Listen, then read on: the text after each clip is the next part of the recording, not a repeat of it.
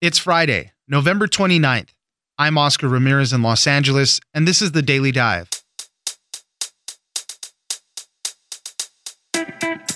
Black Friday is here, and it's time to talk more about shopping. Are you an eco shopper, an online convert, or a retro doorbuster? Sales are now starting before Thanksgiving. We have Small Business Saturday, and it extends all the way to Cyber Monday. And shopping patterns are diverging by age. Ray Smith, reporter for the Wall Street Journal, joins us to talk about the generational divide in holiday shopping. Next, as the holidays are approaching, you have to be wary of scammers. One scam in particular that ramps up at the end of the year are gift card scams. People are posing as grandchildren, government officials, and tech support agents and ask for payments through store gift cards. Gift cards are the choice of scammers because purchases can be made immediately and anonymously. Julie Jargon, family and tech correspondent at the Wall Street Journal, joins us with the story of how one family learned the hard way. Finally, as we buy more products online and want them delivered faster and faster, we have to take a look at those people fulfilling those orders. A recent report from The Atlantic and the Center for Investigative Reporting shows that ruthless quotas at Amazon's fulfillment centers are injuring workers at a rate of 9.6 serious injuries per 100 full-time workers. The industry average last year was 4. My producer, Victor Wright, joins us for more. It's news without the noise. Let's dive in. Black Friday has evolved. And so for some older people who've been through Black Friday and doorbuster sales, some of them have the attitude of, been there, done that. Like, I don't want to do it again. Joining us now is Ray Smith, reporter at the Wall Street Journal. Thanks for joining us, Ray. Thank you. Black Friday is here. It's the busiest shopping time of the year. And Black Friday for a long time had this stranglehold on the holiday shopping, and people would go out to the stores and get all the doorbuster deals. Things have kind of changed more recently with the prominence of online shopping now. Ray, you wrote an article about the generational divide in holiday shopping, and you broke people up into 3 groups: the eco shopper, the online convert, and the retro doorbuster. Tell us a little bit about this, Ray. What we're seeing is definitely different generations approach Black Friday differently, and Black Friday has evolved. And so for some older people who've been through Black Friday and doorbuster sales, some of them have the attitude of, been there, done that. Like, I don't want to do it again. They've just gone through so many, and it's been diminishing returns year after year, whether the discounts aren't as great as they used to be, or it's so crowded and they see stories about trampling and parking lot fights and arguments. And also, it's just easier to get stuff online, and it's also not necessary to go out that day because they're seeing these deals advertised as early as right after Halloween. So a growing number of older people, and by that I just mean people who grew up in an era sort of before online shopping or growing up as online shopping was just beginning, are just fed up with Black Friday and don't think it's worth sort of going out for. So we've seen that, and that's a really big group of Generation X and above people that are converting to online shopping instead. Here's a quick interesting number to illustrate that. So Black Friday and the kind of over the weekend, really, people are expected to spend about $68 billion over that weekend. And right now, Black Friday specifically, just the Friday, will account for about 48% of all that money. That's down from 60% back in 2000. So in 20 years, it's still a major part. It's just about 50% of all of that, but it's kind of dwindled down a little bit because of the rise of all the other stuff, because of the online shopping and sales going on earlier and earlier and all of this stuff. Let's get back to these classifications. Let's start with the eco shopper, because this seems to be the younger generation working here. As some of them like to call themselves, they're woke, that term woke. They're socially conscious, and they really sort of believe in this idea of supporting brands that support causes they believe in, whether it be for LGBTQ rights or causes like the environment or sustainability. And they sort of say in a lot of surveys that they want to support brands that support these causes of theirs. And they're into transparency, like brands like Everlane that explain how their products are made and where they're sourced. One young woman I talked to, she's a college freshman. She took a class recently on climate change, and it basically changed her outlook on the way she shops forever. I mean, she sort of looked at it long term and said, I care about the environment. I'm worried about when I grow up and have children. I want them to have a clean environment. And so she's vowed from now on to shop more responsibly. She talked about she's going to be shopping locally in her college town for gifts or shopping at sites like Everlane. And she's basically an example of a younger consumer that's taking this really seriously. Now, some analysts will say, well, are they just saying that in surveys and are they actually following up by buying that? Because some of this stuff can get expensive. But from what I'm hearing, these young people seriously believe that they can make a difference this way. And with Twitter and cancel culture, brands need to pay attention when these young consumers speak out about a brand not doing right. Just a recent survey said 46% of millennials and 43% of Generation Z would support a retailer because they were transparent about the way they produce and what they sell. So that's kind of this eco shopper right here, prime age 18 to 35. We talked a little bit about the online converts and how people have kind of gotten disillusioned with the hustle and bustle of that Friday and how crazy it is. So these are our online converts right there. Let's talk about the OG people, though. The doorbusters, the people that still like to get out there and mix it up, increasingly now on Thursday evening after dinner, maybe, when a lot of the sales are starting, and then hitting it hard on Friday also. A couple of things to say about them. Some of them are people who have just long done Black Friday shopping. It's been like a tradition for them or maybe their families too. And they are people that genuinely get a rush out of that early morning, caffeinated, crowded rush for a deal. So there are some people who really like that, and it's become a tradition in their household, and it's just something they look forward to. So that's them. And then there's also people who just feel like they're going to get the best deals on that day. They sort of target specifically what they want, what was advertised, and so they go in and they know specifically what they want, and sometimes they do get a really good deal, and it's worth it for them. The family that I talked to, it's a mother and her 20-year-old son. The mother had been going Black Friday shopping back before even stores started opening on Thanksgiving, so she was going Friday mornings. And she used to do it with her husband, and then he dropped out. And when he was old enough, she would take him along. And they've developed a strategy where he basically waits in line while she continues to accumulate more and more stuff. And she told me that it shaves like hours out of the wait time because he's holding the line for her. But they talked about how much they enjoy it. It's a family tradition, and plus they see it as bonding because the kid is in college now and she doesn't get to see him as often. So they both see it as a bonding holiday tradition. Ray Smith, reporter at the Wall Street Journal, thank you very much for joining us. Thank you.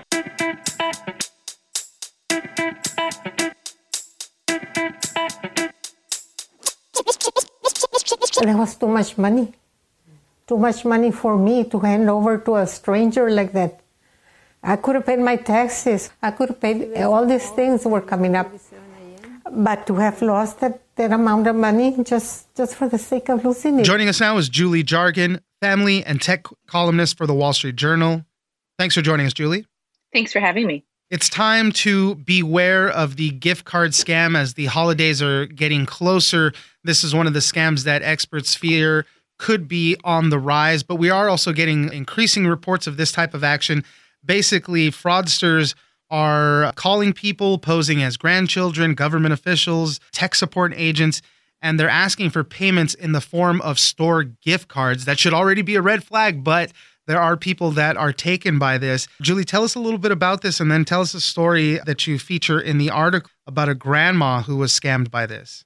This is a growing issue. The number of people who are reporting that they've lost money to scams and that they've paid with gift cards is really on the rise. And it's targeting everybody, not just elderly people. I talked to someone who works at a cybersecurity firm who received an email from what looked to be his boss. He saw it on his mobile phone. The person said that they needed him to buy $3,000 worth of Amazon gift cards for clients. It looked like a reasonable request, but this man had gone through training at his firm that if you ever get an email like that or a phone call, that it's best to follow up with a phone call to the actual person. So he called his boss. His boss said, no, that did not come from me. It was a spoofed email. That's kind of where it can get really tricky because a lot of times these scammers will spoof email addresses. So you receive a message that appears to have come from someone you know. But if you look at the actual domain name of the email, you can see it's not their actual email address. Right. And sometimes they have just like one letter or a number changed so that it almost looks exactly like the real email. And that's how they get you. That's how they trick you. It can be very, very close. So the best solution always is to call the person and try to verify. What happened with this particular woman that I profiled in my story, 78-year-old woman, she received a phone call from a young man who she said sounded like her grandson. He said he was her grandson and that he had gotten arrested and he needed $4,000 to bail out of jail. And he needed it in the form of gift cards. So she went to her bank, withdrew $4,000, went straight to Walmart. And at first, she was so flustered when she was at Walmart that she bought the wrong kind of card. She actually bought prepaid MasterCards. And that's not what the scammer wanted. He wanted gift cards that have a code on the back that you can scratch off. So she went back to her bank, went back to Walmart, bought Walmart gift cards. And this continued to go on a couple of times. And that's a key distinction, too. Well, the scammer is obviously setting this up, saying, hey, grandma, bail me out. I need $4,000 in gift cards. The other half of it was that he was constantly calling back to say, hey, did you get the cards yet? Do we have the cards? And when she said, I have these MasterCard ones, he even told her, no, those don't work. I need one specifically with the code on the back, because then that way he can go online and simply use that code without ever having to have that physical card. I think this woman in particular, she ended up going back to her bank and pulling out $12,000 to do this. She did the MasterCard. She'd got $4,000 in Walmart gift cards after, and then another $4,000 in Walmart gift cards before her family finally caught on. And the reason why these scammers like gift cards is because it's so quick. Once they have that code, they can turn around and they can make purchases online. They don't need a physical card. They just need that code on the back. And so before the person even realizes they've been scammed, they could go within minutes or hours if they, inform a family member who's like, oh, you've been scammed, that money can already have been spent.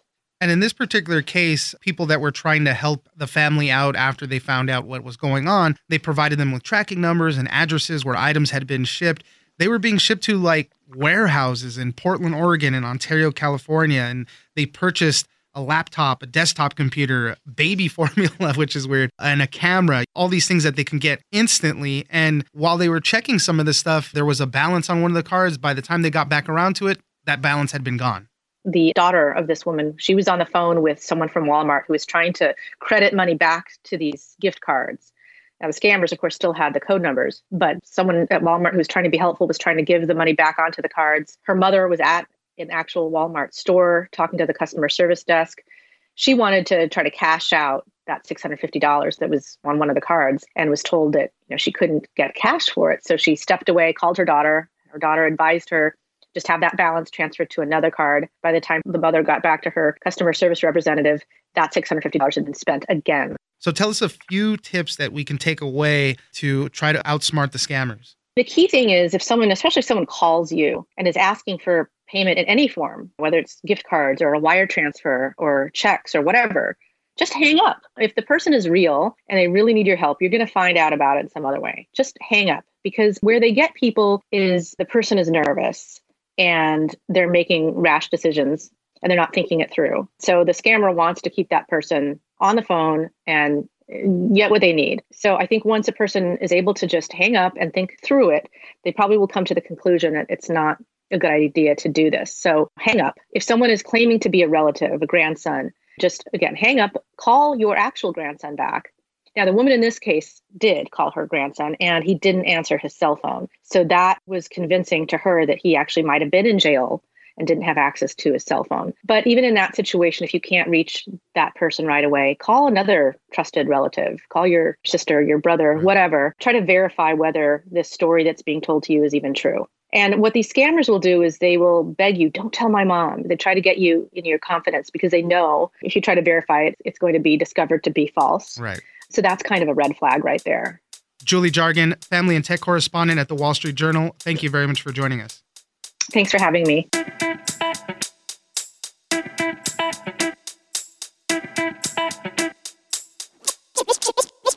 In fact, we actually issued a letter of warning to Amazon because they really made some terrible mistakes and people who were very seriously hurt were treated very poorly. Joining me now is my producer, Victor Wright.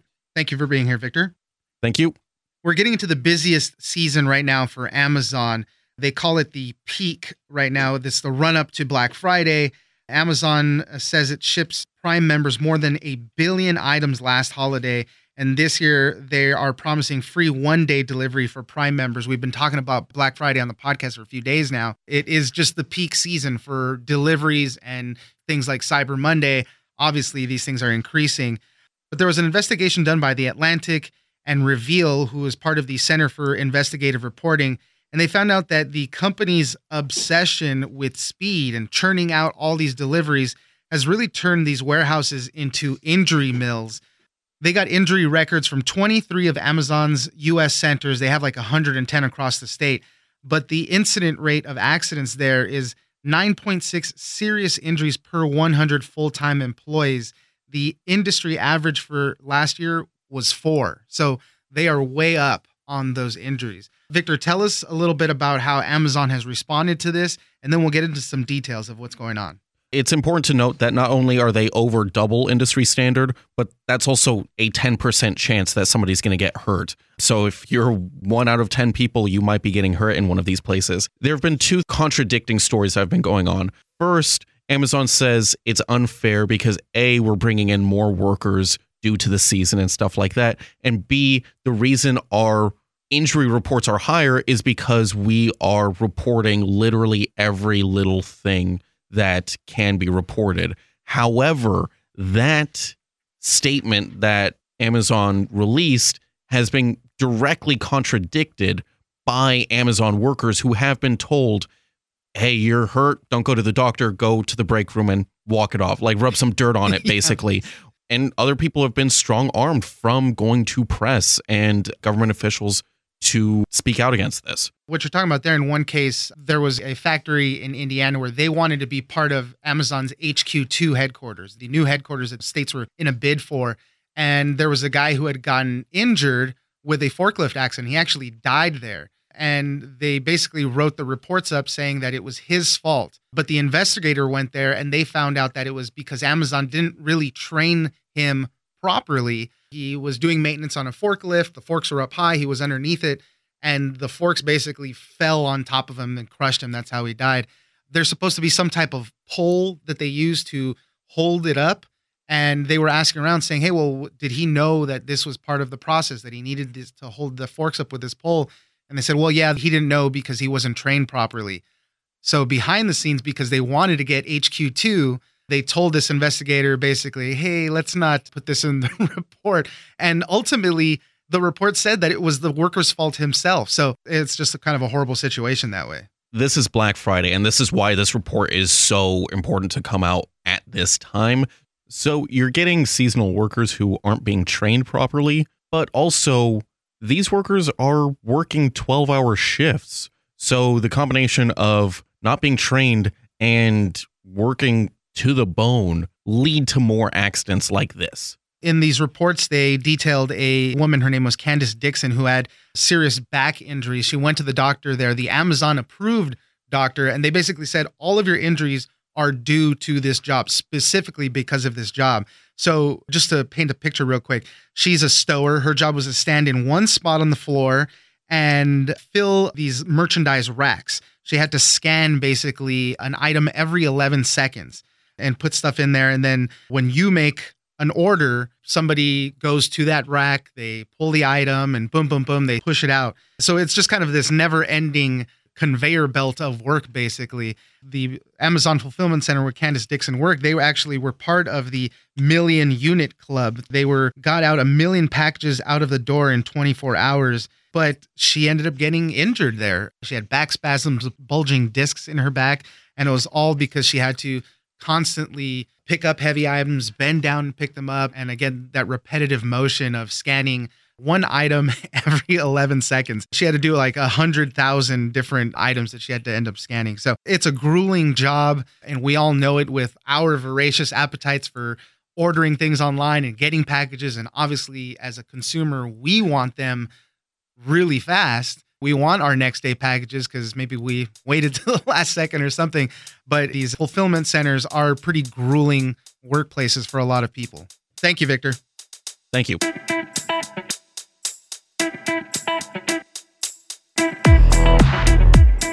That's it for this week. Join us on social media at Daily Dive Pod on both Twitter and Instagram. Leave us a comment, give us a rating, and tell us the stories that you're interested in. Follow us on iHeartRadio or subscribe wherever you get your podcast. This episode of The Daily Dive was produced by Victor Wright and engineered by Tony Sorrentino. I'm Oscar Ramirez, and this was your Daily Dive.